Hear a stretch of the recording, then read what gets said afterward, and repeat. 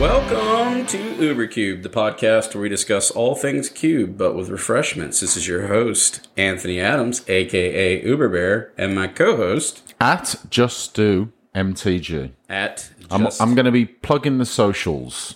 All right, so anyways, I'm in the middle of a play. If you don't mind, just please don't interrupt me. I've got to get it pushed through. All right, so what I'm going to do, I'm moving to my step. I'm going to go ahead and go to step 2 of my fable of the Mirror Breaker. Okay.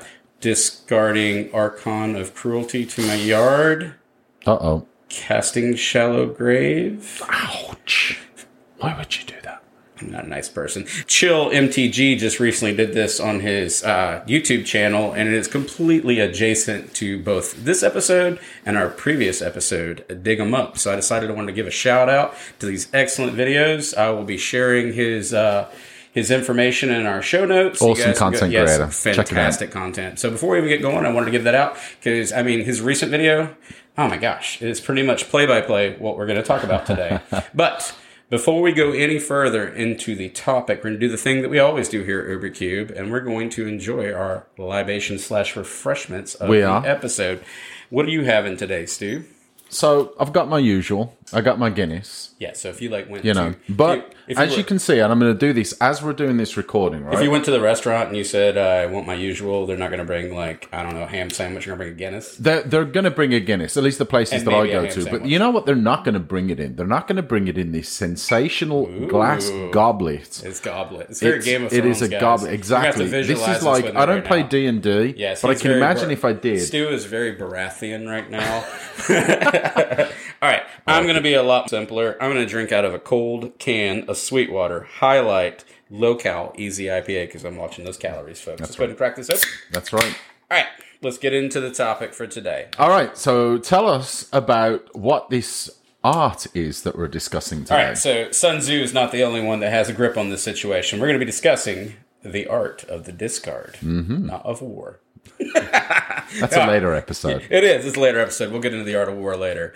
We're going to talk about a very challenging line of play for both new players and a very complex line of play or an idea system that can make your cubes more dynamic, more interesting, more player agency, more depth to them. And instead of just your traditional cantrips like your ponders, your preordains. Yep. Kind of the easy, I just want to draw a card type situation, right? Mm-hmm. We're going to go into the thing that makes people cringe a little bit. And it's okay. I would say, Stu, would you agree this is probably one of the hardest things to learn when you become a Magic the Gathering player? I would agree, and I would say that it's one of those things that when I was a newer player, I looked at it, I was like, man, that is... it wasn't that I was sort of scared of the power level, or I was almost scared of having to make the decision. Of what card and not only do I have to discard one card with some of these cards, I might have to discard 2 cards. And I'm not about putting cards in the graveyard. I want to be casting my spells. For me, as a player, when I first started playing Magic the Gathering, it felt more like I should be going through like steps, like ladder rungs, increasing step 1.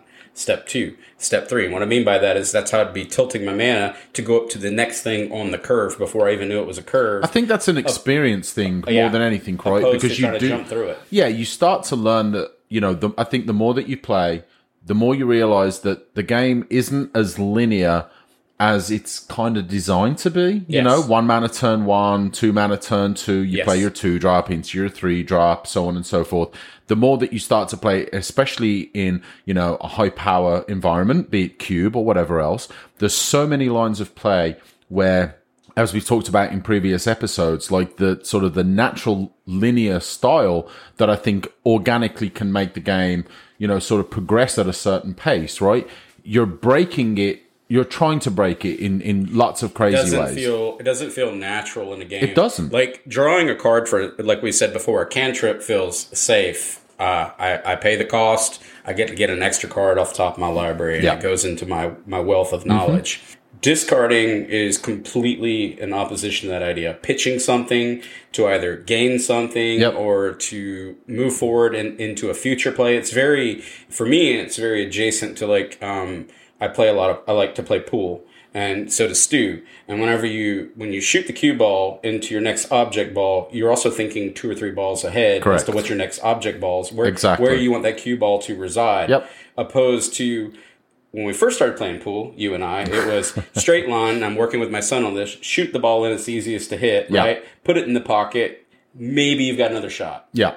It's worry. Does that seem adjacent to this idea? 100%. It's like taking it a ball at a time or a card at a time or whatever, right? You're not thinking 2, 3, 4 balls or turns or whatever ahead. So you're thinking the next play. The art of the discard is kind of the mastery of planning steps ahead. Yes. You're building up to something. It could be a singular turn ahead. It could be 3 or 4 turns ahead. Exactly. And that level of complexity in pitching something also is very risk-reward oriented. Yeah. Because you are subject to, and we talked about in the previous one, anything that gets, the scoozes of the world. Mm-hmm. You've endangered yourself. You've now opened up knowledge to your opponent and put it into the graveyards. A public zone. It's in a public zone. It's not in your grave. It's not in your hand, sorry. It's not in your library. Yeah, right? It's very adjacent. It's not in a private. I'm going to overly use the word adjacent in this one, but it's also very in alignment. We're going to switch to alignment. That's another fun word. I like that. So we're going to go with synonyms today. It's in alignment with the idea of the poker episode that myself and Christian did.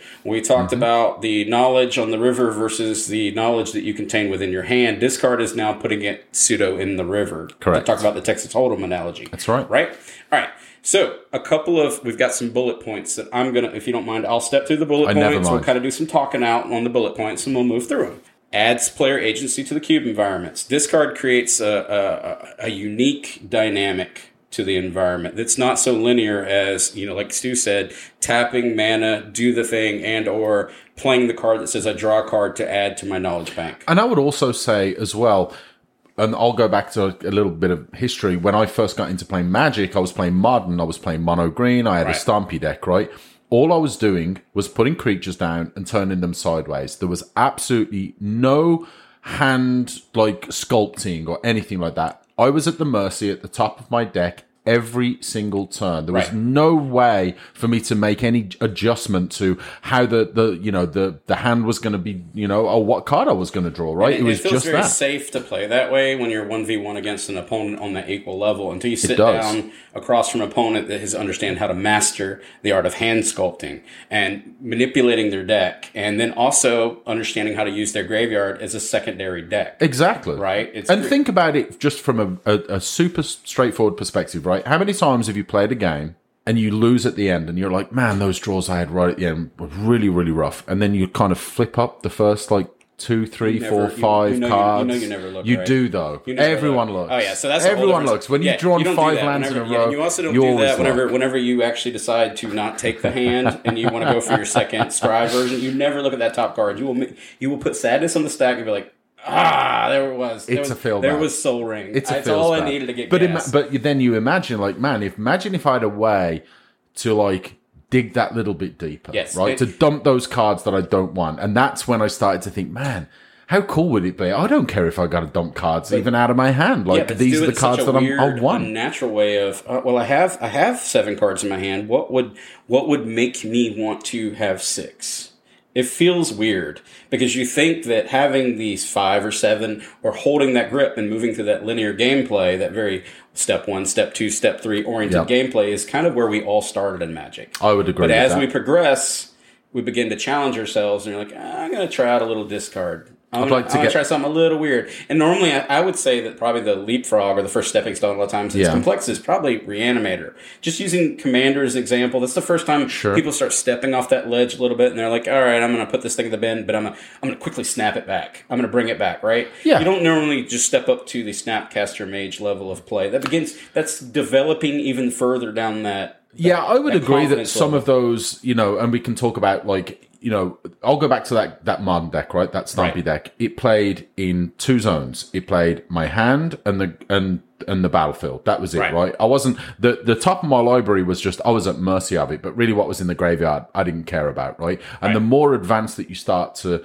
get into decks, that's when you're going to have to start thinking about those zones and the more just the more complex decks. So we've kind of covered. There's some questions that we're going to pose out there, and we're going to answer them as we move through. It'll be like how, when, and why would you ever even want to discard something, right? Yes. And we'll move through that. The other thing is primarily, and it does cover the entire pie, but primarily you'll find the cards that are going to be the most structured around the idea of discard are going to be in the Grixis subset. It's going to be your blue, black, red. There are going to be some, unique situations, obviously.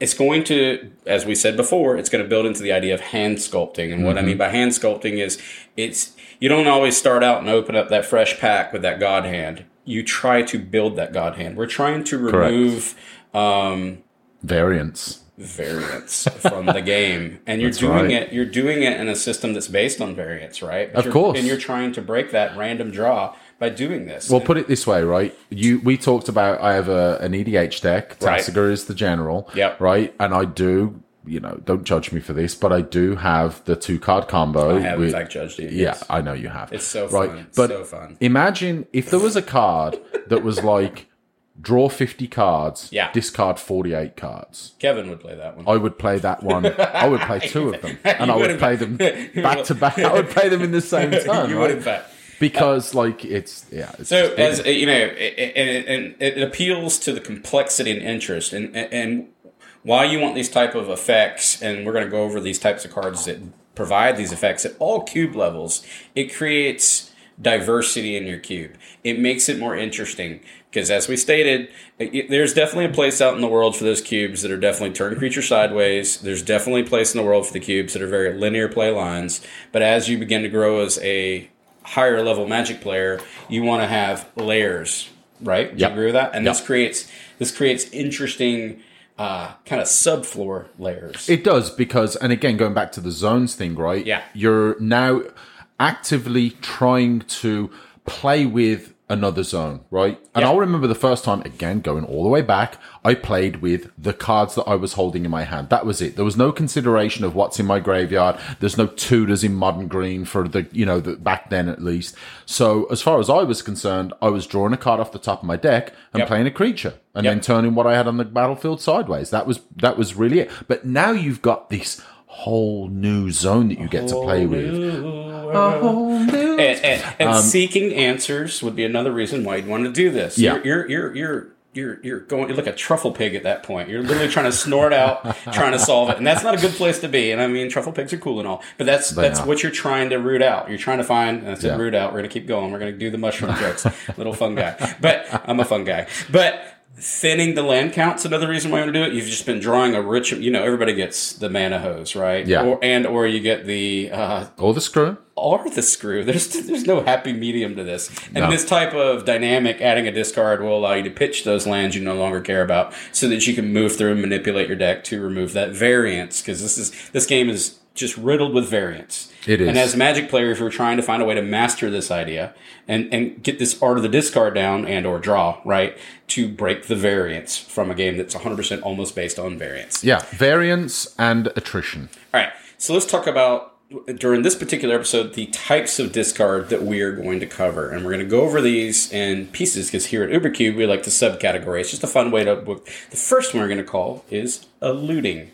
Looting is basically, you're going to draw the card and then you're going to discard the card. Do you not have any faith? Are you a faithless? I'm all about the faithless looting, yes. That was terrible. It was not good. And then rummaging is the other one, and that's the inverse of looting, where first you're going to discard a card from your hand in order to now gain a draw advantage from the top of your library. Right.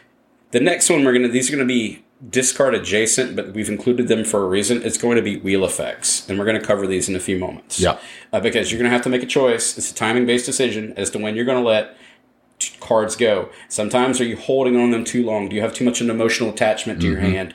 And maybe it's not the right decision at the time. You have to know when to let it go. Yep. Let it go. Let it go. A little Frozen. I hate that movie. We've had a Disney kind of sub-theme, I feel, in kids, so man. many episodes of the podcast. We have kids. That we either need to do a, I don't know, we'll karaoke. Karaoke Disney at CubeCon. Yeah, we're 100%. We'll do Let It Go. We'll do all the worst Disney songs ever. All right, cycling's another one that's adjacent. That's basically, there's a whole different versions of cycling. There's pay, colorless mana, pitch a card and draw a card, Sack a creature, or two. It's going to be get rid of the creature, not sack, but so much as cycling it out in order to put it in your graveyard, so you can set yourself a reanimator. Exactly. It's just basically intentionally going to put a card from your hand into the graveyard so that you can then draw a card. And of course, there's basic land cycling, which is I didn't include that in the notes, but it's adjacent to this idea as well. Yeah. You're filtering. There's cards filtering. There's cards that you can cycle to give all creatures -2/-2 and then draw. And then there's another style of the discard, and this is the slow pokey version. I'm going to go greater than 7 cards in my hand. People will do that. Like, you actually intentionally, you don't have any of the effects that you're looking for to get rid of, and we talked about in the last one, the Archon of Cruelty. Yeah, I mentioned this in our Reanimate. I purposely went to 8. Bleed up to 8 just to force yourself to discard. It's not ideal, but it's a form of discard. But you're being very intentional with that. You're sandbagging a little bit on purpose. Yeah. And it's not a good place to be. It's not. But you're there. And it sucks as well, because what do you want to do turn 1? I want to play a land. And then I want to hopefully have a 1-drop to play, right? Or at least be able to set up for a next turn. It kind of sucks to just go through your first turn and just put a card in the graveyard and then pass. But I've got an 8-drop that I'm going to try and get out next turn, so I'm not feeling too bad. Shallow grave it on your next turn. Hopefully you'll find a cheaty way to do it, and you haven't shown that to your opponent. Right? I got Swamp, I got Mox Jet. You got Mox Jet, but it looks like you're desperate, and they're like, "Oh man, I'm sorry," and you're like, "Ah ha ha." The next one is, and this is kind of another category, and we're going to include this kind of our quote unquote honorable payoffs or honorable unique payoffs, I guess, if you would. They're the creature abilities that are going to do the discards, like the Seasoned Hallowblades. They're not really doing it for the discard, but you get an effect from the discard. You could have a positive impact, or some form of replacement effect and or a buyback effect, like a Forbid, for example. Yeah, and I think I like to look at those from a deck building and a sort of queue building and even from a player perspective, right? When you're looking at it, like, man, this card, it's okay, but do I really want to be dumping cards for the payoff, right? Yeah. Because it's a tough decision to make. The payoff might be nice, but you know what? It could be a both. One thing I didn't add, actually, we kind of stepped through them. The one thing that adding this type of feature to your cube, in my opinion, the only real negative impact of adding this to your cube would be it can slow down play. Because it does come down to some harsh decisions sometimes. I find myself sometimes gawking and staring, like in a commander format, and I know we're not a commander channel, but I've got time basically going around the table. Stu has passed, and Christian has passed, and Chris has passed, and it's coming around to my turn. I've had time to kind of, in my brain, in my head deck, I'm starting to kind of stack my cards slowly so you can't see it, so I can set up what am I going to discard with my Faithless Looting the next turn. I already have a plan. But this is going to be a 1v1 scenario in cube. It's a little faster paced. It can be a little harder to kind of think ahead on those lines of play, right? Yeah. Stu does a snap pass, and I'm like, oh god, I got it. All right, Faceless Looting. Maybe that's the only, in my opinion, it's a timing thing that can create in your environment. Sure. It's decision based, and it's not like, again, the linear play of I'm going to play Preordain. I'm going to look at 2 cards. Scrying could be a little stressful, but who cares? I'm going to get a card.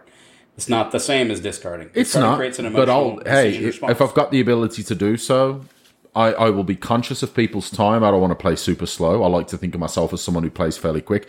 But I will take my time if I have to. All right, Stu, what archetypes like discard effects? I mean, first of all, let's talk about Reanimator, right? You want to put a big creature in the graveyard. Yep. You want to discard it whatever means necessary, Entomb being the absolute S tier, right? Yeah. And then you want to bring it back. You want to bring back your 8-drop, your Griselbrand, your Archon of Cruelty. Exactly. Did, right? Whatever the case. And we actually talked about, that's not power level, it's dependent. Not agnostic. It's not, it's completely agnostic of power level. You can do that in Vintage Power. You can do it in Pauper Power, et cetera, et cetera. Delve. I like Delve because I use this as a mechanic in constructed decks, right? I am more than happy to play spells that force me to put cards in the graveyard and it's not just Delve, but I have spells that allow me to either use this mechanic or use other things like, pull cards back from your graveyard to your hand, stuff like that. Dig and Treasure Cruise are amazing, obviously. But there's other ones too. There's a lot of other Delve out there. There's tons of Delve. And it's a fantastic mechanic. There's creatures. It sees different forms of visibility and different power levels of cube. But yeah, there's a lot of stuff. Delve is a fantastic. It's a fun. I think it's a fun. We talked about before, like where's the fun in Cube? I think some of these are fun mechanics. I think Delve. Yeah. Now Delve's a little cheaty. People may not agree with my statement. It's on that, incredibly cheaty. It is fast forwarding the mana curve. But I mean, I think interesting. I think that like the Treasure Cruise and Dig Through Time are great examples, right? So Yeah. you remember when they were released, like One of them got decks, banned, didn't it? Dude, yeah. I mean, I think they're both banned in Modern. I think they're restricted, in or Legacy banned, and Vintage. But like mono red burn decks, right? They're immediately like, right, gotta make space for blue. Because these spells are just way too powerful to not, right? So you imagine a burn deck, you're emptying, you're putting cards in the graveyard organically with bolts and, you know, even the creatures, you know, you don't really care. If you're swinging with the creatures, great. If they die, you're just treasure cruising them, you know, delving them away for either one of those and just, you know, getting half a fresh grip. So that shows just the strength of that ability. Stu's got his favorite, and it's Storm. Would you like to, you know... I don't know if I would include Storm. You're not trying to discard LED is Storm. 100% going to be You're part not of this conversation. trying. Yeah, but I would. It's not an archetype It's adjacent. that is. You're going to tell me that Yawgmoth's Will and all these things... The thing about... Okay, so I don't disagree that Storm likes having cards in the graveyard, but it's not trying to discard put them. in the hole? And the reason why LED... Well, we can talk... The reason why LED is so absurd is because it gives you the ability to get 6 mana, which is so important to get that mana, right? You have the ability to get the cards, like, not back, but to replay them with like Yawgmoth's Will. Yeah. I don't necessarily think it's like you're trying to and really it's parallel less okay I can it is parallel. The only card that you really like, and I would say, like, if you just take a pretty standard Vintage, Stu messes up and lets me make these lists, so I build the scripts and then we no, because it's not an invalid point, right? Yeah. Storm, you are discarding when you put I think cards. it's after you've so you're choosing discard after you've went through a large volume of your hand, wheel effects, etc. Yeah. So that's where my space was at, but you're not wrong either. It's not in love with the idea, but it can play into it. So here's where the massive caveat to this is, right? Yeah. Do you know what Storm loves, though? And discard sort of comes into this. If I'm playing Storm, I'm ideally trying to keep a hand that has a ton of mana. I know this kind of sounds obvious. I want a ton of mana, and then want a Wheel of Fortune, or I want something that allows me to refill my hand, right? Time Twister, yada yada yada. So that's the way to get all the fast mana out, refill, and then I'm good to go. I've got, you know, the mana to be out, you know, and tutors and all that kind of stuff. So they kind of fit in that because yes, there's discard in some of those will. Another one that really, and I put it on here, this one's kind of, we're just going to blow through this one. I'm going to say spells matters type effects. And I only mean that because of the Snapcaster-esque cards of the world, where they don't have a problem where putting something in the bin because they're planning on getting that instant and sorcery back if they chose to dump it. Right? Yeah, I would agree with that. Less land, more spells matter, non-creature stuff, right? That they can bring back. And you can even talk about, like... It's recoverable. It is, and in Spells Matters, I suppose, again, this kind of sounds obvious, but you want cards, and if you've got cards in the graveyard that you don't need, and you can delve them with Treasure Cruise and Dig Through Time. It's filtering, and it's also Storm adjacent in that statement as well. Spells Matters and Storm could run side by side, potentially, right? The other one's going to be Madness. If you run a Madness theme, you're very much into the discard, right? Because you do the replacement effect on the discard with the thing that you want to cast for the Madness cost or the reduced cost, and that can vary significantly. Yes. Right? But Madness is... I think Madness, so far actually going through all these, Madness is the one that's most in love with this idea. It's an incredibly fun I tried supporting mechanic it in my as well. I tried to support it in my Horror Cube with, I think it was Angie at the time. Angie Falkenrath, and I tried to push it pretty hard, and the cards were so all over the place as far as what met my actual theme of it has to be scary. This might be an interesting point for that as well. Like, did you feel that Madness, the cards were so focused. They were focused on the Madness that it's like, man, do they really have a spot outside of that? And did that kind of push them out? Maybe it kind of almost went into Reanimator, but not really. It was kind of pushed it out because it felt so niche. We can talk about that in a future episode because I think Madness is an amazing mechanic that lets you build upon more. Let's put a pin in Madness and we'll do an episode. Madness, right? Done. The next one's actually another interesting too, and I put this down, and it's just because you're putting stuff in your yard. It's going to be the Escape. right? Doesn't really need a lot of explanation. It's just basically you're building up your yard, and then you want to bring something back by exiling cards out of your yards. Because you have density to. Yard. Think about like Escape and Brain Freeze is like so. It's disgusting. Yeah, yes, disgusting. It is. I thought, and it's adjacent to the idea. It's all discarding, but it's filling up your bin so that you can have quantity. Yeah. Right. Not less self-mill, more. And I want to reiterate this too. When we're talking about discarding, we're talking about intentional discarding. As in, not the opponent forcing you to discard. That's not the perspective of this particular pod. It's not Thoughtseize or Mind Twist. Your choices as the player at the helm making decisions and the complexity that goes into your said decisions, right? Mm-hmm. And that's what we're trying to cover here. And it's a hard... It's a challenging and daunting thing to learn. It may seem so simple once we've done it for years. I've been playing since 96. You've been playing since whenever. I don't know. Since last week. Since pretty much last week, whatever. But it's not where you start in this game. And it's a hard skill to learn, and you only get better at it. You hone it. Yeah. Now you get kind of this no fear attitude towards discarding. You're like, psh, whatever. The other one would be kind of like a spider spawning. It's almost a self-mill type idea, but what I meant by that is a statement of the type of cards you want to fill your bin up. That's adjacent to the escapes and stuff like that too. Yeah. Right? And anything that has flashback and all that, they're okay with being in the yard because the replayability of the cards. And we're going to cover that shortly. All right. So let's move over to our next topic. And let's talk about... Stu's going to cover this one, but let me header this one off. And it's going to be... Let's talk weird. It's going to be Lion's Eye Diamond. Mm-hmm. That is a weird card. Yes, Stu, would you like to tell us about the things we know about Lion's Eye Diamond? It's a weird card because, so it was printed in Mirage, 96. Yeah. And it was designed at a time where there wasn't really a whole lot to do with a card that, yes, it gives you 3 mana for a 0 mana artifact. Flanking and phasing period of Magic. So it's such a strange critter. There was I don't know, maybe a gas leak in the WotC offices at that time, and some craziness was happening. But yeah, so it was designed to not be able to use the mana. When you crack it, you get 3 mana of any color, right? And you can't use it to cast a card in your hand, right? Because you have to discard your hand to crack. When you crack it, you discard your hand and get the mana. It was the not so great Black Lotus of the time, or how it was viewed. Exactly. So mechanics have changed a little bit. So the wording is now activate this ability only anytime you could cast an instant while still counting as a mana ability. Yeah. So which is strange. Changes it's in the kind of an nomenclature. inverse in the statement as it was before, because before you would float the mana and then announce the card, and it created stack issues, right? So now things are very different with the order of things. So obviously we talked about Storm a little bit, so you can imagine how powerful it is, right? You can do this with Black Lotus as well, but like a pretty common sort of Storm line of play is if you've got 2 of the S tier Storm cards, one of them being one of them being Lion's Eye Diamond and one of them being Yawgmoth's Will, you cast your Yawgmoth's Will and you respond to your own casting of Yawgmoth's Will by cracking the Lion's Eye Diamond. The Lion's Eye Diamond goes to the graveyard, then the Yawgmoth's Will resolves.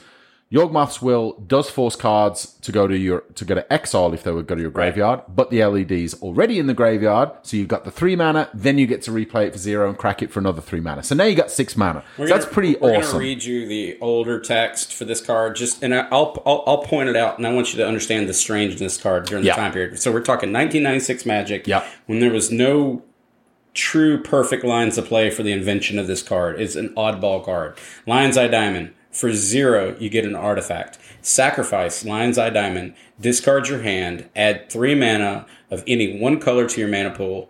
Play this ability as a mana source. And they later added the word as an instant and a mana source. They revised it or they eroded it. Yeah. But the strangeness of this card is it didn't have any friend circle at that point. It was just, it was during the time of flanking and phasing.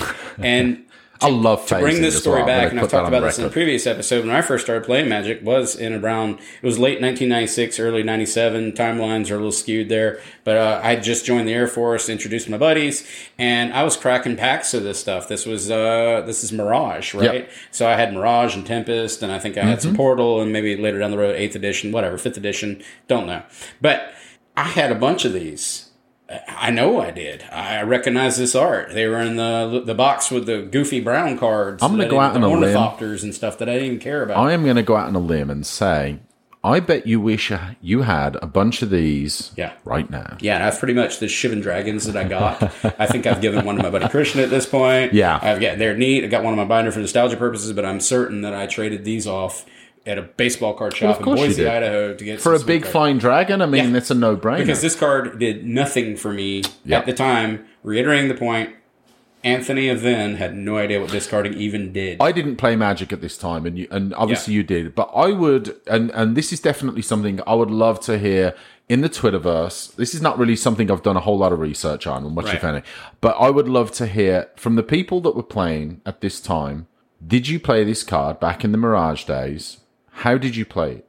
Like, did you build a deck where this was like a real key piece, right? You can kind of see it's a 0 mana artifacts, and I've always held the position that any card that costs 0 mana, there's got to be something that eventually it's going to be useful for. Would I have, I think about would I have looked at this and been like, man, there's going to be some serious value in this card one day? Like, no, I would have looked at it and thought, hang on, discard my whole hand.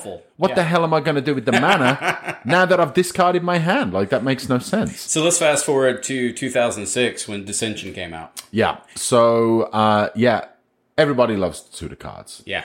Everybody loves a tutor. So we have Infernal Tutor, 1 colorless, 1 black for a sorcery. Reveal a card from your hand. Search your library for a card with the same name as that card. Reveal it, put it in your hand, then shuffle your library. Yeah. Or, if you are hellbent, if you have no cards in hand... Did that to you.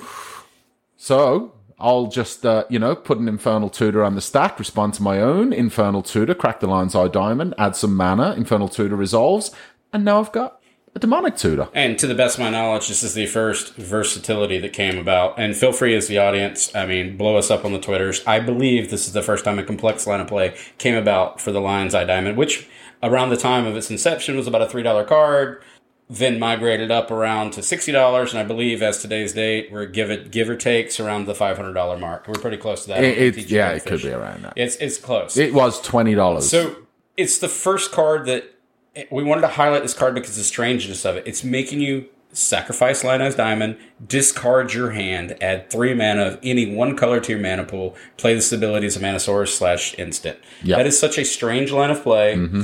You put this in front of a new player, or in this case, in the cube environments, typically this is going to be referenced to Storm, and it's going to totally throw them off, right? This is such an oddball card. It is. And it makes you do the thing that's so uncomfortable, discard cards, which is the art of the discard. I'm going to need some serious payoff. If there's no Storm, and obviously Storm is... I don't know. Maybe a Metalcraft awesome. Nonsense. You just want to have it sit up there for 0. I don't know. That was my first point, right? Think about it. It's a 0 mana cost artifact. Maybe it had an artifact. I don't know. So... This deck, the reason why this card has actually gained in favor is not only from the Storm deck that we talked about in the powerful vintage cube environments, but I kind of wanted to name off some of the vintage legacy, and there's even some commander decks that have this, but it's going to be Blue Tinkerer, it's going to be the Doomsday deck, which it's going to be the Ad Nauseam Tendrils deck, it's going to be the Epic Storm deck, it's going to be the Whole Day Echo Stompy, I don't even know what that one is, it's going to be the Korvold, the Fey Cursed King, to give a little shout out there for some of the commander players. But you're spending a lot of money on a commander card at that point. Right. That might be seedy. I don't even know what that is. So I'll have to look that one up. We got a funny one called Oops, All Spells. Yeah. These things have great names, guys. Yes, we'll actually have this in the show notes. You got it in Painter for Legacy. You've got it in Madness for Legacy. And then we got another, Kozilek. Again, you're spending a lot of money on your Kozilek deck for a Lion's Eye Diamond. Whatever, I guess. I mean, that Blue Tinker vintage deck is $85,000. It's not that bad, $85,000. I mean, that's literally like the price of a home back in 19. Is that like Alpha? Is that with Alpha Duels or anything like that? But I kind of want to put in perspective. Such an oddball card that makes you do such an unnatural line of play, or at least it would seem that way as to new player. It makes no sense. It makes no sense. Makes absolutely no sense. Look at how many decks it's what a bunch of nonsense. It's so powerful. It's a bunch of nonsense. But anyways, we're moving past our highlighted unusual card for this particular, and we're going to talk about looting. Yeah. Steve, would you like to kick off a couple of these? These are fun. What is looting exactly? Well, looting is quite simple. You draw a card and then you discard a card, or you draw 2 cards and then discard a card. Right. So looting. Actually quite a lot less scary than the others. Yeah. And the reason is very simple. I get to draw first, and then I discard. Yeah, so you get knowledge, and then you get to hand off based on knowledge. Exactly. So it's a little less frightening. Certainly the least frightening, I would say, of all of them, but not frightening. Faithless looting's a little spooky, as in... Faceless Looting for 1 red mana, you get a sorcery, draw 2 cards, then discard 2 cards. So now you're down a card because you're casting Faithless Looting. Yes. That's 1 card. You're drawing 2, so you're up 1, and then you're discarding 2, so you're down 1. So it's a net negative. It's so confusing. On the card. Yeah, it's But they make you feel a little better because they put the thing on here that if you're a little like, oh man, I don't like to discard, and that freaks me out because I'm a new player and I don't want to do that. I am tired of drawing lands. Please. Flashback. Flashback is your best friend here. That's right. This is actually a good little starter kit here for I've never discarded for. Flashback is the safety blanket. I'm a little nervous about doing this. We've had people in our play group that have openly admitted this is like their least favorite thing to do is to discard cards. For me, I've got, again, we're not an EDH podcast, but I've got this Neheb Eternal deck that we've talked about over and over again. Oh my God, dude. I am looting and the rummaging like nobody's business. And I wanted to drop There's a reason for that, and we'll tell everyone why. I wanted to drop in an interesting fact here. Let me explain that very quick. The reason why is because every game that Anthony plays with Neheb, he's got Mana Crypt and Faithless Looting in every opening hand. And I'm not saying he's stacking his deck, I keep 2 extra. But he's definitely stacking his deck. Anyway, Anthony, my apologies. Yeah, so what's interesting, I wanted to throw in this tiny little tidbit of information. So if you've got something like, this is a little bit off topic from the looters, but I kind of wanted to share a line of play that can be interesting, and this even transitions over to the commanders / in cubes, right? So let's say, for example, we did Thrill of Possibility. Okay. And I know I've jumped over to the rummage type effects. Sure. And so that's going to be for 1 red, 1 colorless. You discard as an additional cost. You discard said card or discard a card from your hand. That's the art of the discard. You can then draw 2 cards. Yes. Right? If you copy that effect, you get a copy of that, but you don't have to pay that additional cost for the second one. And I know that's probably seems like a simple line of playing, but I want to throw it. So you've had like a 1,000-year storm in your type cube, and you're new to the curation, and you had this cool card because it just got reprinted and all that, and you had these type of effects in there, removing, say, Faithless Looting from the equation. But any of those ones where it's forcing you to do as an additional cost to do the discard on the stack, you can then, on your second iteration of it, you don't have to do that at all. So all you do is net extra cards. That's right. It's not a zero-sum game anymore. That's right. So I just wanted to throw that out there for the internet. Yeah, it's a cool point. A little off topic there. So Faceless Looting gives you that nice little safety net of it has built-in flashback, which is very friendly to someone who wants to try this and dip their toe in the water, the idea of discarding in their cube environments, etc., right? Yeah, because I would say sooner rather than later, you're going to figure out, like, the ability to be able to sculpt your hand. It's so critical, right? For so many decks. You've got your more straightforward, maybe like a mono green aggro deck where you're like, you know what? Yeah, it would be nice to be able to get a real clear, but it's not as important. I don't have like a condensed number of critical pieces in the deck, right? If I draw whatever, next green thing that I'm going to turn sideways and smash face with, it's no big deal, but some decks definitely require that to be, to work optimally. So let's start stepping up this looting with a little bit more complexity that also punches you in the face. And that's going to be Smuggler's Copter. Looter Scooter. Yeah, Looter Scooter. And this card got banned. It was in Standard, I guess, for a while, too, because it was so powerful. I think it was overtaking games. I don't play Standard, but it wouldn't surprise me. It's just so powerful. And I love this card. I run it in my Artifact Cube. I run this in my Power Vintage Cube. I mean, you'll see this one as a fan favorite. This literally because it's colorless slots in any deck where you want to get card advantage. Yep. And by card advantage, meaning that you're going to draw a card, then discard a card. So it reads as such. For 2 colors, you get a 3/3 vehicle, and that's the stats of it when you wake it up. Flying, crew 1. Whenever Smuggler Copters attacks or blocks, and I oftentimes miss that block statement, I'm not going to lie to you, I'm guilty of that. You may draw a card. If you do, discard a card. Mm-hmm. And it allows you to hand sculpt and move through your deck and bend stuff and set things up. I mean, this goes into, you want to set up for Reanimator, you want to go into some kind of Storm-esque. This is an incredibly so versatile card. And or you just want to beat the hell out of somebody. That was going to be my next point, right? You've got a 3/3 flyer. It's got that evasion. Is beaten face really quickly. For your white weenie deck or mono red, who cares? You're just you're literally chasing down your bolt at that point. Yeah. Don't care. The next one, Stu, you want to cover this top half? We talked about this in a recent episode. This is a fan favorite. This card. Yeah, Jace Vryn's Prodigy, legendary creature, human wizard for 1 colorless, 1 blue, and Jace has tap, draw a card, then discard a card. And if you have 5 or more cards in your graveyard, you can exile Jace and bring it back as a planeswalker.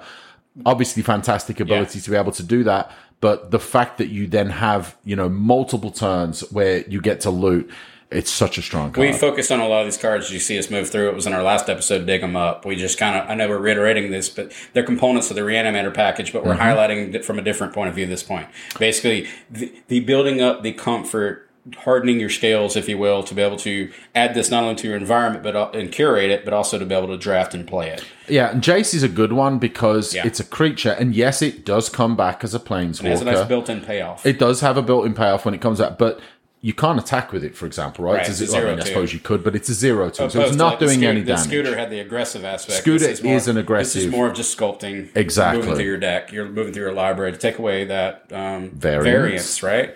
And here's one where we start getting even more complicated, and it's going to be Seasoned Pyromancer. And for one colorless and 2 mountains, you get a 2/2 Human Shaman. When Seasoned Pyromancer enters the battlefield, discard 2 cards, then draw 2 cards. For each non-land card discarded this way, create a 1/1 red elemental creature token. Then you have, for 3 colorless and... This got a lot of text. 2 mountains, exile Seasoned Pyromancer from your graveyard, create 2 1/1 red elemental creature tokens. Very nice. This card is phenomenal. It's very in alignment with Faithless Looting as far as the choices you're going to have to make. That It's kind of that odd zero-sum game you just did, and you're basically sorting through it. As Stu said, this is where the part where you now choose to pitch your Reanimator target or your spell that has flashback inside of it, or that land, those 2 lands that are completely dead draws for you. You don't need them. Yeah. And now you replace them with actual gas. Yeah, maybe you've got some removal in your hand and you're playing against the deck that doesn't play any creatures. Or, you know,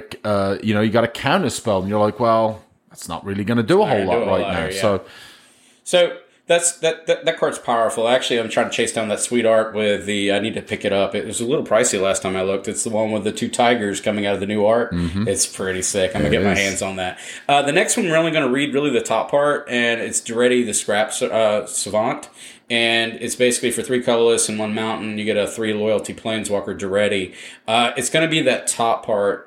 Plus 2 abilities can be discard up to 2 cards, then draw that many cards. Yeah. And granted, actually, the next part is actually semi-relevant. The -2 is more than just semi-relevant. It's the -2. Sacrifice an artifact if you do return target artifact card from your graveyard to the battlefield. It allows you to basically fill your bin up, so you're doing that intentional discard into the yard. Yep. So then you can then bring back artifacts by sacrificing another artifact, bringing out a very powerful threatening thing like, I don't know, a Mere Battlesphere or something on the exchange for, say, just some little dumb servo. Mindslaver? Yeah, I actually won't put this card in. We talked about this before at CubeCon, and the conversations come up about my Artifact Cube. I'm not running any of these in my Artifact Cube because of that power level. Yeah, power level's it would be warping to my draft environment. It's so powerful. Then we got cards like Chart a Course, and these are more of those decision factors. For 1 colorless, 1 blue, you get a sorcery, draw 2 cards, then discard a card unless you attacked with a creature this turn. Yeah. It creates that interesting dynamic for players that they now get to, it gives them agency to decide, I want to go ahead and attack before I do this thing. It doesn't feel so on rails. That's the whole point of this episode is these are doing things that are a little off color, a little weird, and it brings joy to players. It's dynamic. Yeah. Again, I've always talked about this. Cards that give you that kind of choice, right? I have been desperate.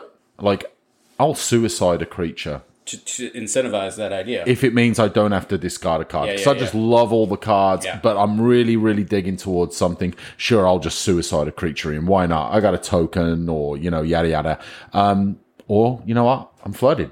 I don't care getting rid of a land. And then we got the kind of the oldie but goodies is like the standard Merfolk litters. For 1 colorless, 1 blue, you get yourself a 1/1 Merfolk, tap it, draw a card, then choose and discard a card. It's about that clean. Common. It's a creature that tilts sideways and lets you do the thing. Yep. All right, so that's kind of, in summary, that was our looter group. And the looters are the safe ones.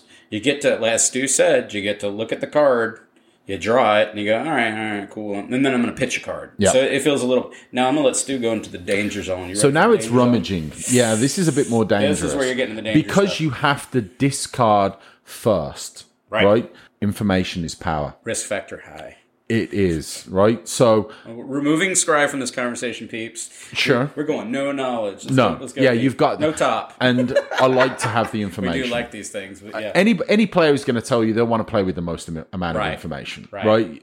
It doesn't matter where that information is. It could be what's in your hand. It could be, what's on the top of your graveyard. It could be what your opponent's got in their hand or, whatever the case may be. Information just... And we talked about variance quite a lot. Every time you have information, you're lowering your variance just a little bit. Now, the better a player you are, the better a drafter you are, whatever the case may be, you're always going to be able to find a way to manage that variance and to be able to, can you make, and look, I don't want to be disrespectful of any player. Things like this, a less experienced player is not going to be able to get the advantage out of these effects that a much more experienced player is going to get. So right? This type of play line too, like a veteran player. I mean, sure, I'll go ahead and do a Thrill of Possibility and just do the thing, right? And try to, if I'm desperate. But ideally, I would have wanted to, scry the top cards in my library, set them up. So what I like about rummaging is it's more, it makes you put two components together to get it right. Yeah. Whereas the other one we talk about looting kind of is just on wheels, a little bit training wheels. This one's harder, but you have to do some complexity to it. So as I mentioned before, Thrill of Possibility was the card that I talked about where you could actually, if you had like a 1,000-Year Storm type effect or any copy effect in your cube environment, you could basically do that additional cost to discard a card, that Art of the Discard, draw two cards, right? But then your second iteration, you don't have to discard the card anymore. You just basically get to draw the two cards. So you could essentially net multiple cards at that point. It breaks that zero sum. Stu, would you mind covering this next one? Cathartic Pyre. One colorless, one red. This card. I love this one. It's another instant. You got some choices. You can either deal 3 damage to a target creature or planeswalker. So a bit of a, mini bolt. Or you can discard up to 2 cards, then draw that many cards. Yeah. What's not to like? I like this type of cards with the modal stuff that gives player agency. And this type of stuff I like to see. I love these type of cards in a cube environment. I have decisions now as the drafter. And if you're the curator and I'm perusing through, these type of cards really draw to me. As a matter of fact, I need to consider putting this in my Munson cube. I didn't even think about this card, but I like it. I like it for the style points. Granted, I don't run any planeswalkers, but I think it's a pretty bad I like it in the Munson cube because I think the 3 damage for starters is in a really good place. I agree. But on the surface, you've got that, part one, hyper aggressive. Metal cube. Yeah, part one's aggressive, right? Yeah. I want to, get that creature off the battlefield because, maybe it's bigger than mine and I just want to start swinging through, try and get lethal. Or you've got that secondary, which I don't want to say is not aggressive, but it's so much more thought. And it's at the peasant level, so it's at the uncommon level, so it can fit in those type of cubes and thematic cubes alike. Right. The next one actually included for the Pauper players. This is a personal favorite for mine. I've played this card before. It's the art is insane. There's multiple arts of it, but this is I guess it's from Avacyn Restored. It's the Mad Prophet for 3 colors and 1 mountain. You get a 2/2 haste. It's a human shaman. You can tap, discard a card, and draw a card. I just love this card. I like the idea of what it stands for. I know it costs 4, but it's great for Pauper environments if you wanted to incorporate this type of idea in your environment. All right. So, Stu, would you mind grabbing on this next section? So the next one we're going to talk about are wheels. Like the wheels in the bus go round and round. Round and round. So obviously things like Wheel of Fortune, right? And we're not going to delve too deep into all the options about wheels, right? But Wheel of Fortune, probably Wheel of Misfortune. Wheel of Misfortune. It's an affordable option. That's why I'm going to include it. Yeah, and that's. I would say that's maybe something we don't talk about as much as maybe we should. Budgetary some of the budget, because Wheel of Fortune, the price has absolutely gone bananas. My gosh, I am kicking myself over and over again when I didn't pick up. I think it was it the DCI or Judge Foil? Yeah. It was semi-affordable, I don't know, many years ago, and I looked at it in the case, and I'm like, I don't know, man. I don't want to spend I think at the time it was like maybe $190 something bucks. Yeah, that was like $1,100. It's like $2,000 really. It's an insanity number now. Yeah. Mistakes were made, but whatever. You can't speculate on everything. No, but all right. Tell us about the wheels. So wheels is a little bit of a different kind of decision making tree, in my opinion, right? Because now it's very timing specific. Yeah. Right.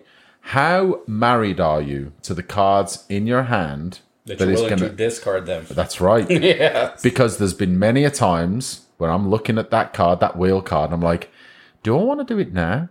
But I've got this one other card that I really would love to cast. It's like you're literally playing I want to cast that one turn. Some Kenny Loggins in your highway. Yeah. No, I'm not. I'm not going to wheel this turn. Yeah. I'm going to wheel next turn. If I just wait next turn, I can be able to pop this off. Yeah, and then next turn, my opponent just dumps their whole hand out, and I'm like, well, it does create that level. So yeah, it's timing based, right? Like you said, you're seeking either a win con or a way out. I mean, it could be either way, right? It could be. You're digging for a choice or an answer. And I could have done the timing could have been nothing better, right? My opponent had this wonderful line of play, and I've just left them with 7 lands in their hand. But there's risk. Yeah. Big risk, right? You're forcing your opponent to discard. What if your opponent has a reanimate? You give them gas. What if your opponent has nothing in their hand? Maybe they kept their hand because they were like, you know what? I've got my colors. That is the intention of this card. But I got a couple of drops. Maybe you've got, let's say you got 5 in your grip, but you've got 4 lands. Your opponent's got 1, but you need to get rid of these lands. That's right. You don't want to give them. Do you play the lines of keep dropping the lands and try to play fair and equal Magic, or do you just risk it for the biscuit and you're going to now discard? And that's not an ideal discard situation because lands have no real value to you if you're flooded, right, or mana screwed, or all the above. Exactly. Right? But it gets really contentious is whenever you have cards in your hand that, like he said, that it might have cost you 4 mana value to cast, and you're currently on the 3. Do you hold? Do you even have another land? Now you're in making your the hand? choice. Yeah. Now you got to make that critical decision of do I wheel to try to replenish this hand. Discard these cards back to the original specific topic of this episode. That's right. That's the scary part. It's not the card draw that we're talking about. That's kind of the whew. I think we're talking about the discarding of your hand. Yeah, and I think unless, like, if you've got a mountain up, your opponent's at 3 life, and you've got a lightning bolt in your hand, that's probably not, there's a better line to be made you don't there. need to be doing it. But I honestly don't think I could criticize someone or fault someone for wheeling just as soon as you can. Like, do it straight away. Yeah. If you're netting those extra cards, which I would hope that you are, wheeling at 7 is probably less optimal unless your hand is just absolute garbage. If you just gained a large amount of mana through some kind of cheating method, and now you just spin that wheel trying to hit those massive targets. So why not? Cast down that win con. I mean, that's what you're chasing here. And as we talk about quite a lot on this channel, what is it? It's fun. It's fun. It's fun. It's actually fun. It's risky and it's fun. It's super risky. It's like Bob Barker just spinning that wheel. That's what you're doing with the wheel. It's an interesting line of play. So as we offered up before, Wheel of Fortune is really expensive, and I'm going to read you the old version of it. It's going to be all players must discard their hands and draw 7 new cards. And for 2 colors and one mountain, you get a sorcery Wheel of Fortune. Great art. But then the option that is affordable, and I'm just going to leave this in the show notes, is going to be Wheel of Misfortune. Yeah. It also caused a lot of arguments like, what so much hell is this text. card? It took us forever to figure out what happens here. Now we've got it down to, we've played this enough in our play group as far as Commander, and I run this in my 2-headed giant cube just to, I think, cause fights.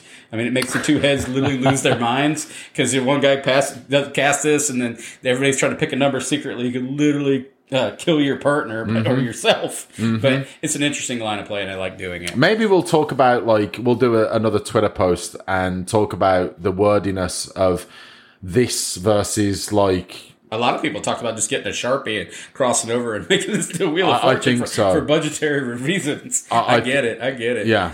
All right, so let's talk about our next thing. And this is going to be another one of those discard adjacent, as was the wheeling. It was discard adjacent, and it's going to be cycling. Cycling is going to be that effect that's going to be either attached to a creature or a non-creature spell or spell, whatever, or a land, etc. It's going to allow you to basically get rid of it if it has no worth to you, right? It's an exchange. Yeah. So, for example, we're going to have the Titanoth Rex, which basically costs you an absurd amount of mana, 9 mana, 2 green, 7 colorless for an 11/11 trample. I'm sorry, how big? 11/11. This is a monstrosity. That's a big boy. Yeah. It's an uncommon, so it goes into the peasant cube environments, right? So this is a monstrosity in those environments. Cycling, 1 colorless and 1 forest. You can discard this card and draw cards. So you intentionally actually bin this, so you can later reanimate it with one of your reanimator effects that you have access to in the peasant level cube environments, right?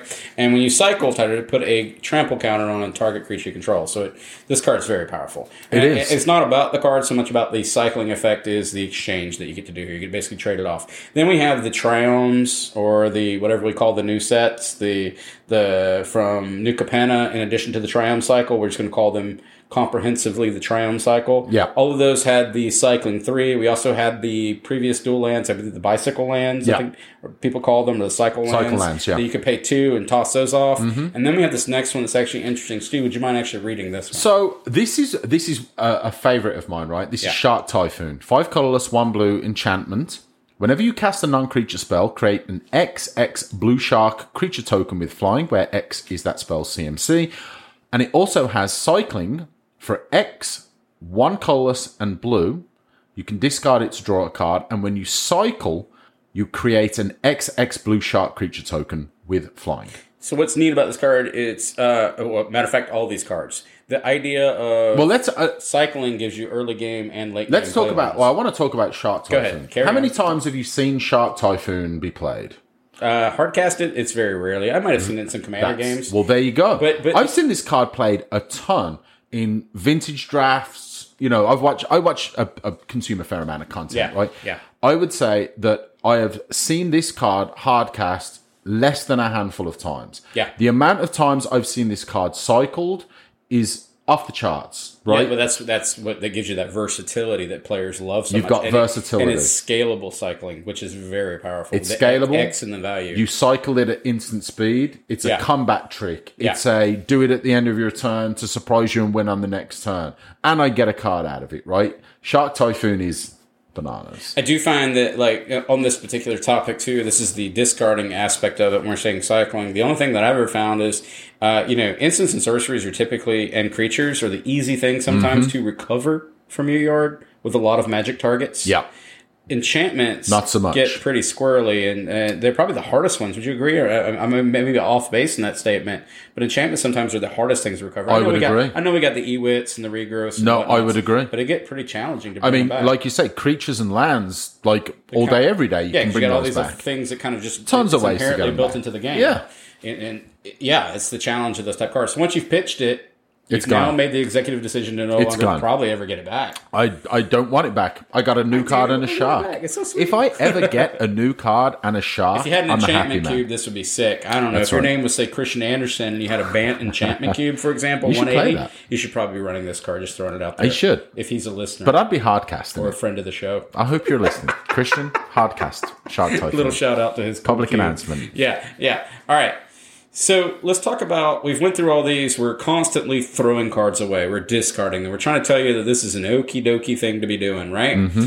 But what are the payoffs? What are the reasons? What are the core, what makes it okay to do this other than I just want to get rid of this card and get a new one? It's not just about the refreshment aspect of your hand, but has to be like a purpose, There's design for this. an objective. There's a design for and this. it's custom, right? There's so many different layers to this idea of what you're chasing as the target. Yeah. So, for example, you might be chasing a point of the mana curve because it's too high and your current, your hand cost too much, uncastable. Exactly. I just can't afford these cards. I don't see any reason. Maybe I can get to them later, but for now, I cannot deal with this 9/9 in my hand. I don't care how too bomb much. that 6 mana, 7 mana, 8 mana I'm creature currently on is. 3 mana. If my I've got opponent's 2 on or 3, 5. yeah, it's gone. I'm Goodbye. behind. I don't need it anymore, and I'd rather just go ahead and get rid of it and get something. You're going to lose the game before you get the mana to cast those huge spells. They Like do suck you in, right? And They do. Even though I think what's even more challenging to players. This is okay. I won't even say players. I'll say me. The cards that suck me in the most, trap me the most, are the mid-range cards. The ones that are just the 1 or 2 away. You mean like the 4 and the 5 drop? Yeah, they'll get you. They'll get you. You've got like 2 when and you 3. probably didn't realize you needed that level of speed. Now, granted, this is environmental based, right? But you think maybe if I can just hold out one more, I can get that 4 for 4 out there, that 5 for 5 out there. But instead, maybe I should have just fast forwarded my hand and put it to the side. It's a try. That's mid range. It certainly is. That's the scary part for discarding. It certainly is. Opinion, that's my experience. So the other one would be like you're creating the targets, as we said. This would be for like the Reanimator or the Welder type decks, etc., or even like Crucible. We're going to get into that. When you intentionally want it to be in your yard, so you're making a viable target, something you're chasing. Which kind of comes to that safety blanket we talked about. It can be retrieved. Flashback, eternalized type effects, or some kind of spells matters that has the ability to recover spells back from your yard and allow you to replay them. And kind of to the point we talked about with Shark Typhoon, it was a little scarier. Once it's gone, it's probably gone unless you're in an environment that supports enchantments coming back. Yeah. That replenish type stuff. Yep. Right? That's where it gets a little out there. And then it's also for the purpose of, you got land saturation. You just have too much. And now you're going to pitch them, and then you've got, as we said, we're going to categorize them as the crucible effects. Yeah. That'll be your Wrenn and Sixes and whatnot, sure. right? And then we've got basically stuff where you're actually trying to get critical mass. We're trying to get critical mass, like the count in the yard of certain types, like Tarmogoyfs, or Emrakul the Promised End, or any of those delirium type stuff where you're trying to check critical mass, and maybe you're Dragon's Rage Channeler. You're just going for the cool thing to do, and you're chasing that number, right? Dragon's Rage Channeler is a good point. Yeah. Or even, as we talked about before, like Delve. I'm happy. I've got ways to just dump those useless cards. I don't. It sucks. Like I might need that land. I might need that creature. Who knows how long or short the game is going to be? But I tend to try and focus a little bit on the immediate, but some of those, especially like the dig through times and the treasure cruises, it's too good to say no to. The next couple of cards that, Stu, if you wouldn't mind, we're going to name off. We're going to name them, but we're going to categorize them by the effect they do, because it's going to be a large variety of cards that you can put in instead to do this thing. And the reason why you would discard, these would be your payoff ideas. Yeah, Goblin Welder. Goblin Welder. I mean, the idea of it. It's a pretty bananas card. Yeah. Right? And again, it's one of those. I would say we've kind of categorized this with Reanimate. Yeah. And what a perfect little marriage this is, right? You're with both of them. You're looking to put a card in the graveyard, and then you're looking to get a card from the graveyard back on the battlefield. It's actually fun. It's cheaty. Interesting fact about this one too is you can do it to your opponent. You can. You can make them very. Did I tell you that story? Yeah, I think you did. Did you do this to somebody that you? I did this to someone. I don't know if you listen to the podcast, but I'm gonna send him a link to it. So he had I think it's Psychosis Crawler. When your opponent draws a card, they lose a life. Or when you draw a card, each opponent loses a life. Yeah. So he had a combo. And it was an infinite combo. So he was going to draw his deck. No way to stop it. Yeah. But he was going to win in the first 40 cards because he was going to deal 40 damage to everyone with Psychosis Crawler. So on the first activation, tap, old Goblin Welder boy. I'll target your Psychosis Crawler and just some trash artifact he's got. Star Compass. And he just looked at me like, well, I just completely milled myself out. Urza's Bubble. I just milled myself out. Yeah. And you all still have your life. And that's the end so of this type of card, actually, just this idea is what we're setting up the framework of it. And there's other cards that, like, bringing basically, Artifacts Matters, putting them in your yard, the reason why you're discarding them so you can play into it, right?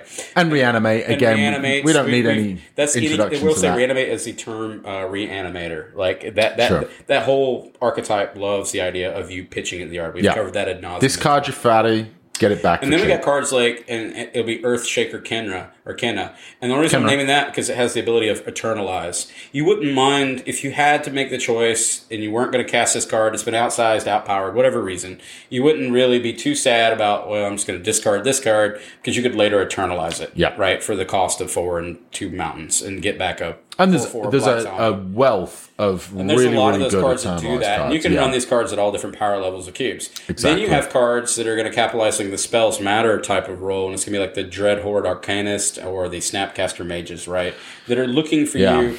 You may have spent these spells and have used them, and or you've discarded them because you've went, over. You need to trade off of that Faithless Looting. So you can put something in the yard. You can later recuperate it with a Snapcaster. Well, I think exactly. I mean, Dreadhorde Arcanist. I would say, think about in a burn deck. Yeah. Right. I'll lightning bolt you. Yeah. I'll attack you with Dreadhorde Arcanist. I'll get my lightning bolt. I'll cast that. I've just done 6 damage to you for 1 card. Yeah. That's it. Well, all I had to do was cast the spell and an attack with the Dreadhorde Arcanist. And you get to play it without... I recently added him to my powered vintage. And he's in my horror cube. I just think he's interesting because you could put like your favorite card on there. You could put like Bone Splinter on there, for instance. Yeah. And you got access to more things and stuff. It gets pretty grody.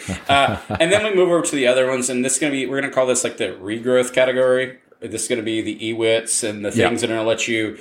Sure, you're going to discard it, but you know that you have a way to get it back. So you're quite okay with discarding it. This goes back to that safety blanket idea, right? When we got into the rummages, we got a little scary if you went blind. If you weren't sculpting and scrying and setting it up and topping and all the things, right? Deck manipulation, then that could be frightening. Whereas these are the cards that you're going to use to kind of, all right, I'm okay with letting it go. Yeah. I can let it go. I can get it back.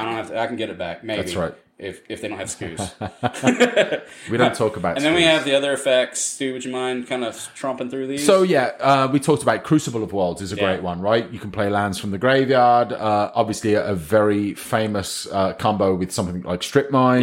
That's just a very easy way to lock people out. It makes that mana flood not feel... I mean, you're just letting it go. You don't need it. Yeah. You can pitch it. You can get it when you need it. You can do whatever you want with it. You're right. I mean, it makes it replayable in the late game. Whatever. And it's real nice to be able to just keep cycling fetch lands from the graveyard. You get those, you know, if Back you've got... Lands Matters episode. Exactly. But if you've got the lands in your deck to be able to support, like, cracking fetch lands multiple times, imagine, like, you're mana fixing, you're thin in the deck, like...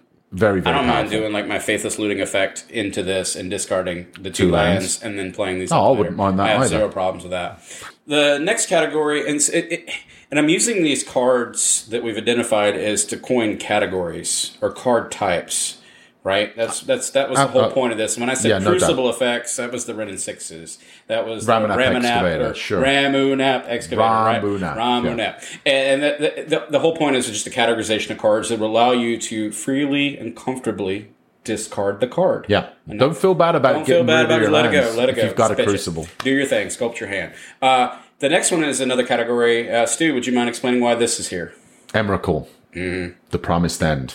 What in particular does Emrakul have that makes it so unique and special? Well, first of all, it's an Eldrazi, and it's 13/13. That's awful. So, I don't know about you, but I actually played a game against this. I actually gave a friend of ours an Emrakul the Promised End recently. I wasn't using it in any of my decks. I was like, you know what, have this card. You know, I'm not using it. I think you'd be great with it. You know, sure. And then he attacked me with it 3 times, and that was the end of it. That's not cool. No, it wasn't cool. cool. Did you take it back? I should have just said I'm taking this card back out of principle. Taking it back. This one's mine. So why is it so good in this reference. card, right? Because Emrakul the Promised End, which again is a 13 legendary Eldrazi, it costs 1 less to cast of its 13 CMC for each card type. Mana value boomer magic. Yeah, boomer magic. For each card type among cards in your graveyard. So this is definitely something that is worth consideration, right? And now, obviously, you might be thinking, like, man, this requires a heck of a lot of sculpting, a heck of a lot of thought. But a card like this, it's worth it, and it's fun. What we wanted to highlight this card for, and the reason why I built this into the script, was the categorization of cards that care about the type of cards that are in your graveyard. Yeah. I.e., don't focus too hard on Emrakul the Promised End. Yeah, let's talk Tarmogoyf. Let's talk the idea of Delirium in general. Yeah. Delirium is something that you could support in your cube, and discarding and self-mill, which we haven't included in this episode, all incorporate that idea of basically building up the idea of getting Delirium to fire off. Exactly. Right? And one card that I mentioned recently that I think kind of does go a great... It's another creature, so this is why I'm sort of bringing it up right now, is Dragon's Rage Channeler. Oh, right? yeah, card's fantastic. So... Also on Power Cube now, too. And as it should be. So when you look at like how some of the modern Jund lists are looking, right? So Dragon's Rage Channeler definitely like is going to be in, I think, the top tier of the Jund builds for a while, right? So Jund is playing a Dragon's Rage Channeler, and it's also playing a Tarmogoyf, right? So what's so great about that? You're not discarding, not with Dragon's Rage Channeler. So whenever you cast a non-creature spell, you surveil, so you look at the top card of your library. So it's not a discard, right? But it's adjacent. It is. But how good is that card that you looked at? Oh, is it a great card? But what if it gives me Delirium? What if it grows my Tarmogoyf? Yeah. You're not discarding it from your hand. But you might as well be, because it's on the top of your library. We're going to call it discarding from the top of your library. Exactly. It would have been in you your could hand. be drawing that card next turn, but Future Anthony says... No, not today. Not today. Let's grow that Tarmogoyf a little today, bit. Satan, Let's make today. that Dragon's Rage Channeler a 3/3 flyer. I agree. It has to attack every turn, but But it is adjacent to the idea of discarding. It's making you do that. Even though it's top deck manipulation to a degree, it falls alignment with what we're trying to explain here. Exactly. The idea of sculpting your hand via the uncomfortable nature of discarding, right? Yep. Which brings us to another piece here. It's going to be the idea of Delve. Delve is a mechanic. We're gonna highlight Treasure Cruise here, and everybody knows Treasure Cruise. We talked about there's a whole Cruise, series so of these cards, but Delve in itself it falls adjacent to this idea because you're going to fill your graveyard. So you could pitch and discard cards in order through your decisions, like your excess lands, etc., to basically get the payoff here. Khans of Tarkir was a really, really, really good busted set. Yeah, so many just disgraceful cards in that set. So just like we talked about earlier, that Madness really loved and adored the idea of being discarded. Mm-hmm. The one particular ability that loves the idea of I was discarded is Flashback. Yes. If you're looking for the ultimate safety blanket, I want to put this in my cube environment. I want to put effects in there that my players don't have a problem with pitching and getting used to it as you adapt and grow your play group. Maybe you've got a group of, you got a newer cube, or you've got a new set of players or younger players that you want to teach the game, and you want to teach them this higher level of Magic playing, but you don't want to make them have to make these critical decisions or their brains are going to explode. Yeah. Flashback is a safe mechanism to be able to, I'm not only going to discard a card, but then maybe I can get it back. So I know it. And so we use Deep Analysis, which is an oldie but goodie here. It is. And for 3 colorless and 1 blue, you get a sorcery. Target player draws 2 card. And then it has Flashback. Pay 1 colorless and 1 blue, pay 3 life. That may cause a little bit of cringe factor for your new player. I get it. Because they haven't discovered yet in their Magic growth that life is a resource. You know what? I actually think this is what you just said about the new players. I think this is perfect for that for 2 reasons. Yeah. Number one, yes, paying life, greatness at any cost. Yeah, right. Paying life is like, man, but if I get to 0 life, I die. Like, do I really want to pay life? Well, yeah, you do. If you can draw 2 cards. The easy decision. However, I think it's analogous to what we're talking about too, though. Like life as a resource is almost in alignment with discarding cards and sculpting your hand. They're both. Yeah, you're stepping to those higher levels of play. And the other thing is making sure that you're aware of the game isn't just played with your hand and the battlefield. Right. There's those other zones, right? Especially the graveyard, right? Yeah. I would say, for the most part, most games are going to be played in the hand on the battlefield. But the graveyard is a public zone that needs to be something to be paid attention to, right? And for a new player, you might not be looking at that. You might play Deep Analysis and then think, okay, it goes to my graveyard. Don't worry about it. But you know what? You get to draw 2 cards, and all you got to do is pay 2 mana. It does force us to look at different zones, and it teaches the player to grow into the zones. Yeah. And these type of cards, like I said, highly support this idea. So let's talk about some unique cards that are kind of to kind of recap. We've covered the looting, we've covered the rummaging, the wheels, the cycling, all these different pieces. Did I miss one here, Stu? And then the payoffs for what would encourage you to do these type of strange behaviors. Exactly, the delves, the reanimate. Then we've got some weirdos besides LED, which we've already highlighted as the weirdest of the weirdos. As far as in the Magic environment, it was the one that was shocking off for me when I opened that up in, I don't know, 1997. I'm like, long what the hell is this card? Ago, yeah. I opened Lion's Eye Diamond, and I sold. So let's get into some other cards that are interesting, and they're kind of going outside that little bit of color pie spectrum of what we've been talking about. We said a lot of this was Grixis adjacent, or in the alignment with Grixis. What the feels of what it likes to do is a color assortment. Mm-hmm.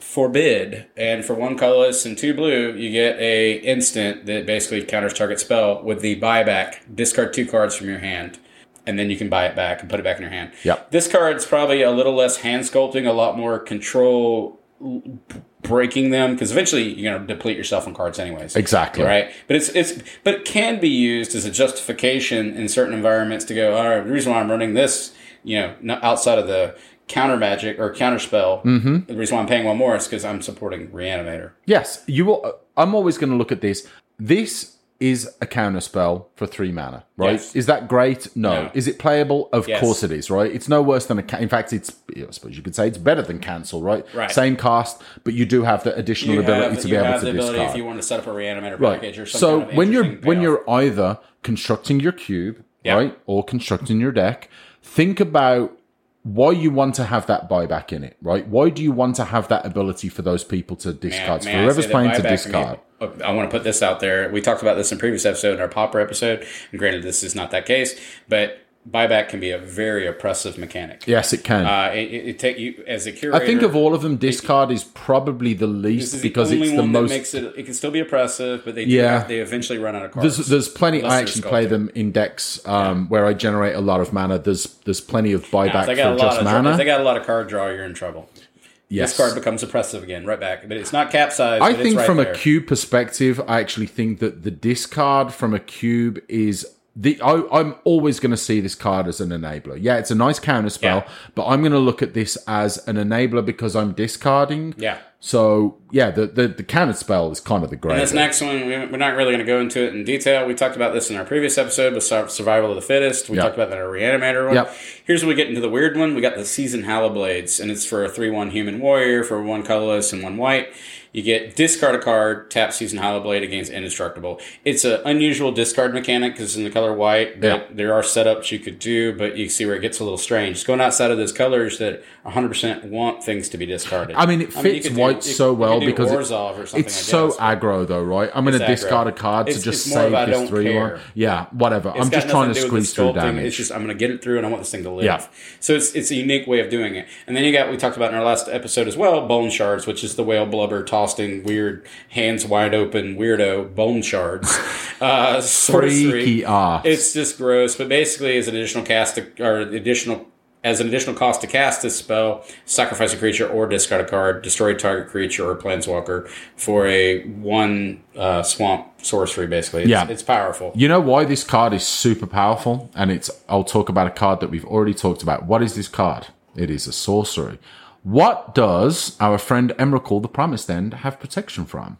Oh, yeah, instance. It does kill that, yeah. It certainly does. It can. Certainly does. So you're out there literally getting... That's a little fringe. Scott Staff out there throwing whale blubber at Emrakul, the spaghetti monster. That makes sense. Yeah, exactly. Yeah, I mean, you got to do what you got to do when things are coming to the end time. You know why I know? You're at the end times, things are getting weird. The reason why I mentioned that is because I cut this from an EDH deck. Made you feel bad. And it was on the battlefield, and Emrakul was on the battlefield on one of my opponent's side. I had a tutor in hand.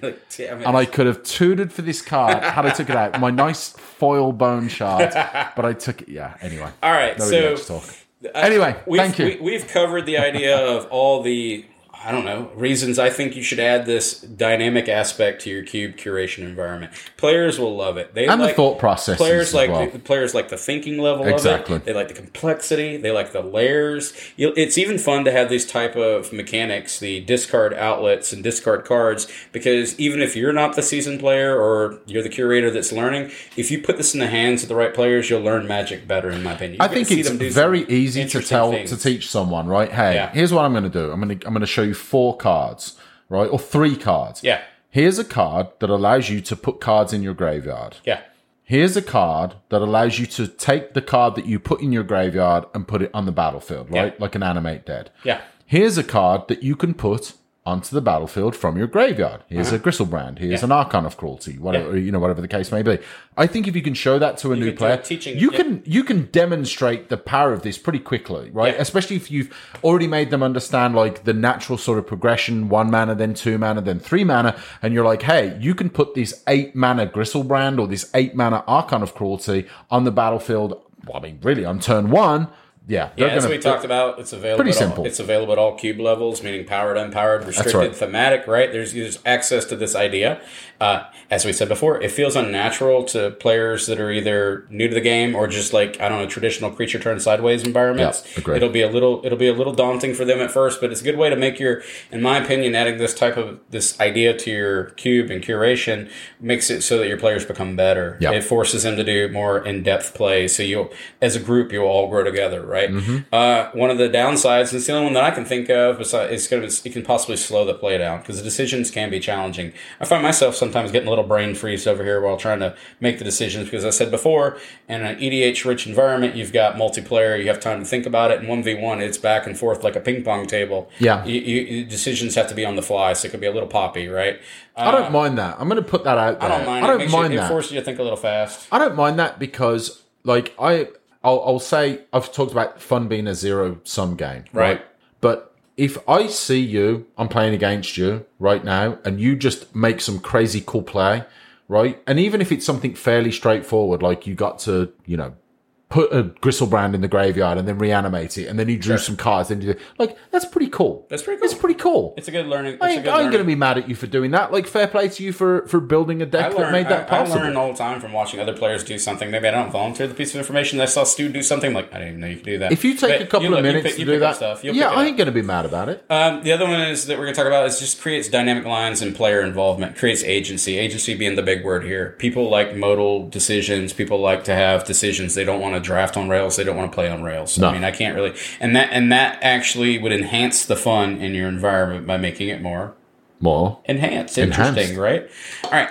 The other reason why you want to do this is you're seeking answers, key pieces for your strategy. You're discarding the excess lands. Want. You don't need any more lands. You need to get rid of these and get something else. Give me. You're setting up the graveyard strategies, the reanimators, the madness, the spells matters.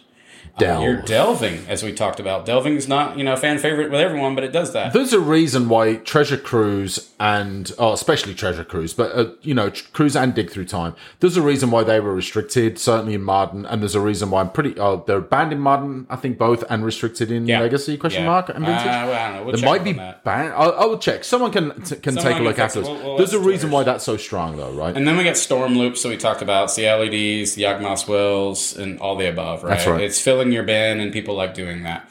But most importantly, and this is the thing that I wanted to take away, it creates fun, complexity, and tension, and just unique decisions within your environment. Yep. And it's going to grow your play group by, unfortunately, making them discard, right? The thing that nobody wants to do. But your group will be better for it. Your cube will be better for it by adding this.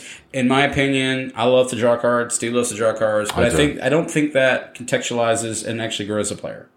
You can just putting cards in their hand. Just putting cards in your hand doesn't make you a better player. No. Forcing you to discard. The decisions are what makes you a better player. And there is, we didn't talk about this too much, but there is risk, and I'll go right the way back to the zones. There's risk because now you are exposing information, right? Yeah. You're putting something in the graveyard. I got a pretty good idea of what's going on. That's the river. We talked about it's not necessarily your board state and center table, but that's the river going back to the Texas Hold'em. It is. It's now public knowledge. It's public knowledge, and it can be interacted with, right? And yes, okay, sure, your hand can be interacted with a Thoughtseize or a Mind Twist or whatever, but that information is always key. Well, other than that, that's kind of the wrap up of just an interesting idea that we wanted to push out there to the Cube community for new curators or people who we're just giving them affirmations based on their thought processes as is, or maybe you learned a factoid today, or I don't know. So. Or maybe you're going to let us know we missed a factoid. We'll go either way.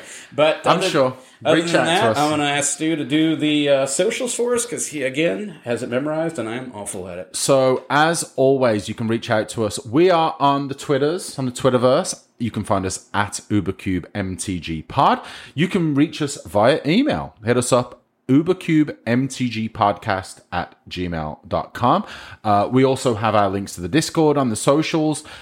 So, if you enjoy this episode, we really hope that you enjoy the content, and the same with all of our other episodes. And we'd love for you to go back if this is your first, or if you've listened to all of the episodes up until now. We really appreciate all of our listeners, and we'd appreciate a 5-star review on whatever your chosen platform to listen to the podcasts on. Really goes a long way for us. We want the exposure. That's really what we're focused on.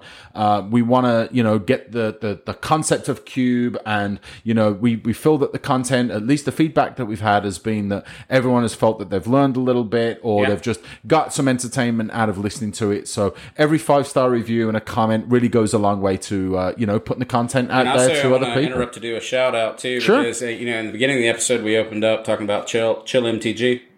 And just the cool lines of play and stuff. We do reference some of his work. Yeah. We just get to watch him live. I've learned some cool things from watching him. I highly recommend awesome content you check out his content. Awesome. It's really great. I will share that in the show notes. It'll be in our description as well. Other than that, we've got the Patreon that we've talked about. It's patreon.com/UberCube. Like I said before, we've got some fantastic menus and suites out there. We'd love for you guys to come in and check it out. See if you got anything you find interesting. We'd love to just incorporate the community into this podcast.